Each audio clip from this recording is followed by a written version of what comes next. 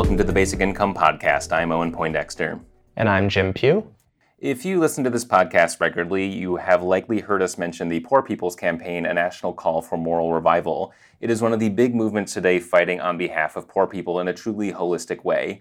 And I'd say more about that, but you'll hear all about that in a moment because this episode features one of its co-chairs. So I had a chance to sit down with Reverend Dr. Liz Theoharis. She is a co-chair of the Poor People's Campaign, a national call for moral revival, and she's also the director of the Cairo Center for Religions, Rights, and Social Justice. So here is Jim's conversation with Reverend Dr. Liz Theoharis. Reverend Theoharis, thanks so much for joining us on the podcast. Thanks for having me. So the Poor People's Campaign was originally launched in 1968 by Reverend Dr. Martin Luther King Jr., and it was revived in 2017 by yourself and Reverend Dr. William Barber. To start off, can you tell us what the Poor People's Campaign aims to accomplish? So the Poor People's Campaign, a national call for moral revival, builds off of many years, many decades, in fact, of poor people and faith leaders and moral leaders and activists and people of conscience and organizers have been doing out of grassroots communities all across the United States. And, our goals are to shift this distorted narrative that exists, a narrative that blames poor people for our poverty, that pits us against each other, and that feeds us the lie of scarcity when we're really living in abundance. It aims to impact elections and impact policies, and it aims to build power amongst the 140 million people who are poor and low income in the United States into a force, like Dr. King talked about in the last years of his life, a new and unsettling force that can unsettle a complacent national life and build up the power to make the power structures say yes when they may be desirous of saying no. And so, there are many folks that are a part of the Poor People's Campaign, a national call for moral revival, who were a part of the 1967-68 Poor People's Campaign.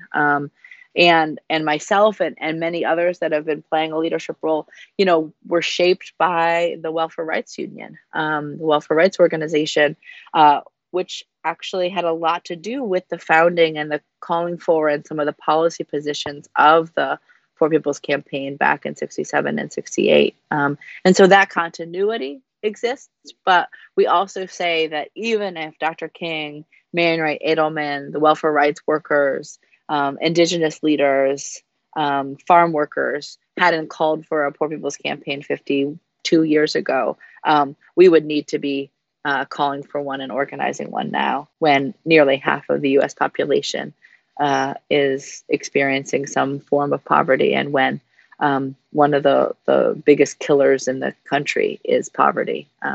We need to come together across all these lines of difference and build something that could make life better for everyone. So can you say, how does the Poor People's Campaign, a national call for moral revival, differ from the other efforts that are happening already in the United States around combating poverty?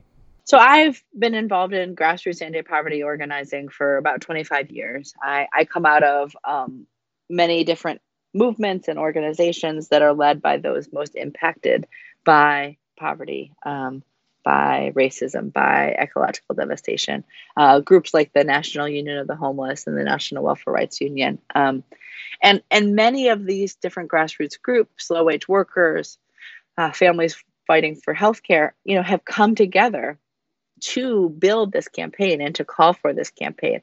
I mean, I think what's really important and in some cases different from this campaign to other efforts is that it really is being led by those that are most impacted. Again, folks are not just telling their sad stories of how hard it is to live without water or to live in a town that corporations have polluted until people are dying, but to actually come up with solutions and solutions coming out of the very communities where these injustices are being brought against them, and solutions that again don't just solve the problem of Flint, Michigan, or of Crossett, Arkansas, but that solve these issues across geography, across the nation. And so to me, one of the things that's most important is that those that are most impacted are in the lead. It's also, deeply important that we are actually calling for a moral revival, and that moral values, and what we define as moral values is what our faith traditions define as moral values, which is living wages and health care and decent education and housing and clean air and clean water and a freedom from discrimination and racism and xenophobia, that these moral values are at the center of what we do and call our nation to be, and that we have folks of various faiths in the lead in the movement, and people not of faith but who believe in the arc of the universe bending towards justice. And so, I think these are elements of what the Poor People's Campaign, a national call for moral revival, is doing that is different. There are coordinating committees made up of impacted leaders and clergy and activists in over 40 states. It's very ground up. It's very grassroots. It wasn't that we went to big national organizations first. It was that the people formed this from below, and then have been able to get the attention of national organizations, of international unions, of faith denominations and bodies who want to be, in this work together. But again, what we believe is we need a national movement, but a national movement is about nationalizing these local and state-based movements. And that's really how we're organized and what we're trying to do. So one of the demands of the original Poor People's Campaign was to provide every American with a guaranteed annual income. And this has also come up as one of the demands in the revival of the campaign. Can you talk a bit about how you see a guaranteed income fitting into the larger goals of the Poor People's Campaign? So the guaranteed annual income was, a key demand that, again, Welfare Rights brought forward back in the 67-68 campaign. It was also about expanding the welfare rolls and the resources that people were getting. It was about living wage jobs. It was about, adequate housing. Again, a lot of things that folks don't know that much about. And there was a power behind it. Folks were able to, push even Richard Nixon to come out in support of this guaranteed annual income. And again, because of that kind of genealogy, that history, those roots, we've tried to, in this campaign, follow back, to who's doing the organizing. And so, Welfare Rights came into this work, strong and said, again, even after welfare reform, even after the ending of the entitlement of basic social services, we need there to be a baseline for folks, for poor folk, to not have to suffer so much. And so that's in there, and that's in there right next to the right to living wage jobs, right? And it's in there also with universal health care and free education, and not just elementary and middle and high school, but we believe in free education like colleges and universities, and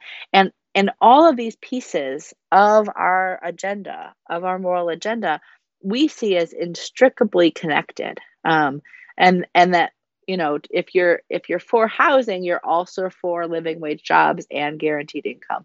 If you're for, protecting the planet, then you want, housing for all, and just that, and that we can't separate these different pieces. But, they're all in there together because of the history of the organizing work and of the interrelatedness of the different, problems and issues that people are trying to solve. So on that note, I think there has been, as I'm sure you've seen, growing interest in recent years in the idea of universal basic income, which providing a baseline income to every single person in the country. And there have been different proposals that people have floated on how exactly the policy would be designed. I'd be curious to hear your thoughts on what, to fit into the framework you were just talking about, what a guaranteed income would need to look like in order to ensure it was accomplishing the goal of working to eliminate poverty and providing that baseline? Yeah, well, I think there's a couple of different aspects of this. I mean, I think on the one hand, again, we're not going to be a campaign that only focuses on something like guaranteed annual income or basic income, right? It is a given to us that would be alongside of universal health care and good public transportation and quality education. It's also connected to, in our minds, living wage jobs. Like that it's not that like corporations get to be able to pay their workers less because there's this basic income. No, we're saying there should be a standard of living that everyone has, that is adequate, that is decent, that is life-giving. And we're not going to use this to be able to justify lowering wages. We're not going to use this to say we don't need Social Security or health care. We're not going to use this to say we don't need to build out public infrastructure and public goods and public, whether it's parks and libraries or sanitation systems and water systems, right? Like it's not each person for themselves, but that actually that there still should be a floor. When the 1996 welfare reform law was passed and put into effect, it didn't just impact folks that were on welfare. It brought wages down 20%. It meant that they could take on public housing and they could cut healthcare and they would do these state block grants that then got to be how healthcare is provided and all of these things. And so for us in our demands, we see these connections. And so folks, like whether, at different moments in life might not be able to work. They should have a good life. Our society can provide that. But again, it's not on the backs of other social programs. It's not on the back of all these other pieces. And so to us, it's a kind of wholeness of seeing the connection between why we're talking about voting rights, right? Like a lot of times folks wouldn't think there's a connection between voter suppression and basic income, but there is, right? The same places that are denying people their right to vote are the places that have the highest poverty rates, have the least social services, are using the block grants that they have for different things to bail out corporations and not provide for the people. And so to us, like this is how it all kind of comes together. And it's a piece and an important piece, but only one piece of a larger agenda. So the Poor People's Campaign, a Moral National Call for Moral Revival, the big launch was last year with the 40 Days of Moral Action. And you just recently held your Moral Action Congress in Washington, D.C. What's next? What's coming up?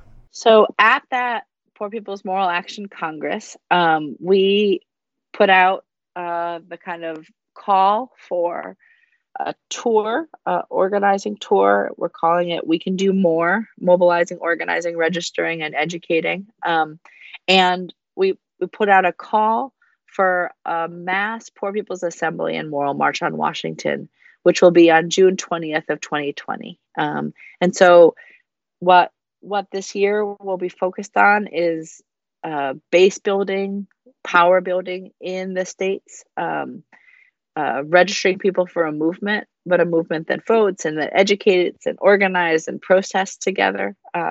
These coordinating committees in the 40 states, are regularly taking up the different struggles that people are facing in their communities, and showing that the campaign in their state is there to resolve those problems, to connect those issues, and again, then building towards this massive assembly and moral march, where it'll be between the primary and the conventions.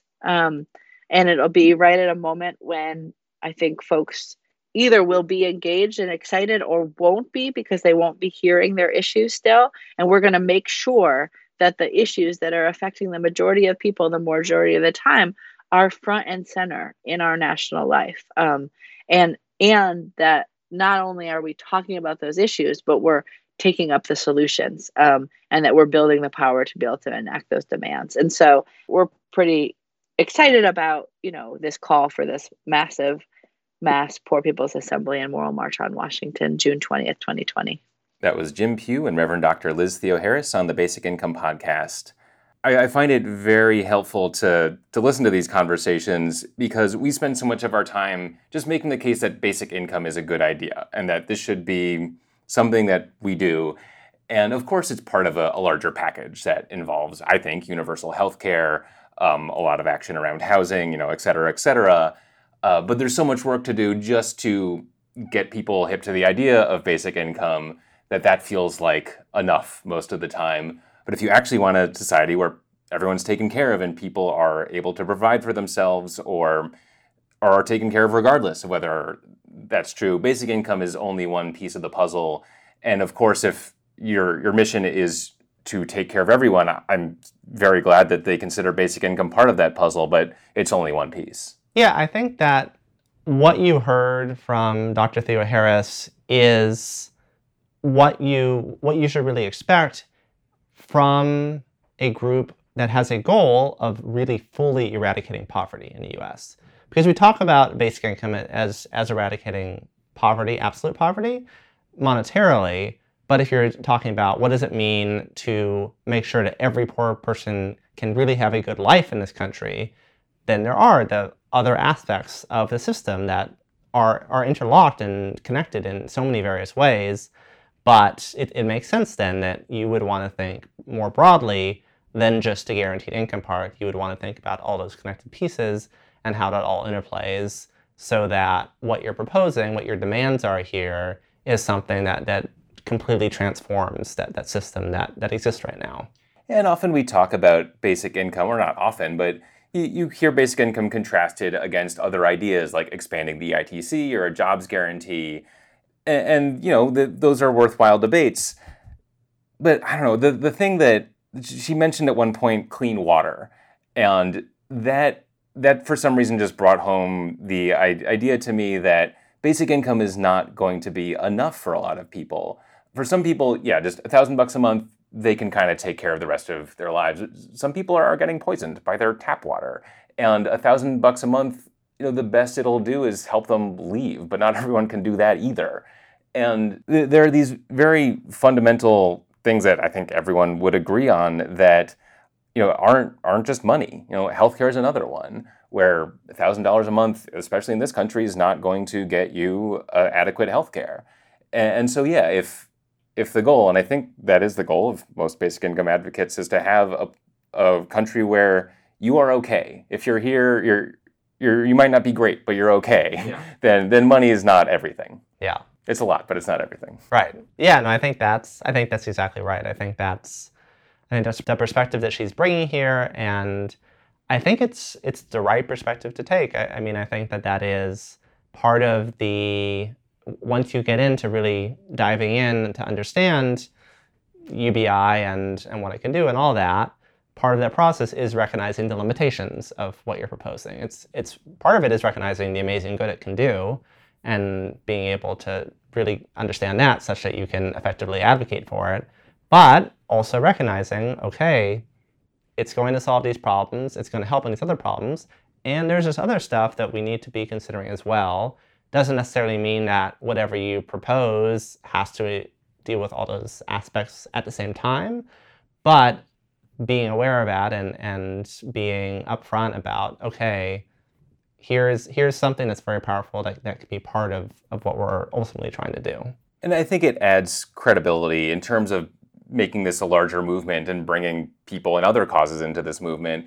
When you say things, and not this, you have to believe in universal health care if you believe in basic income, but I do. And I think that's a signal to other people if that's their big issue, if they're saying universal health care, and I'm like, yeah, universal health care is great, also basic income, that means we're at least somewhat on the same wavelength.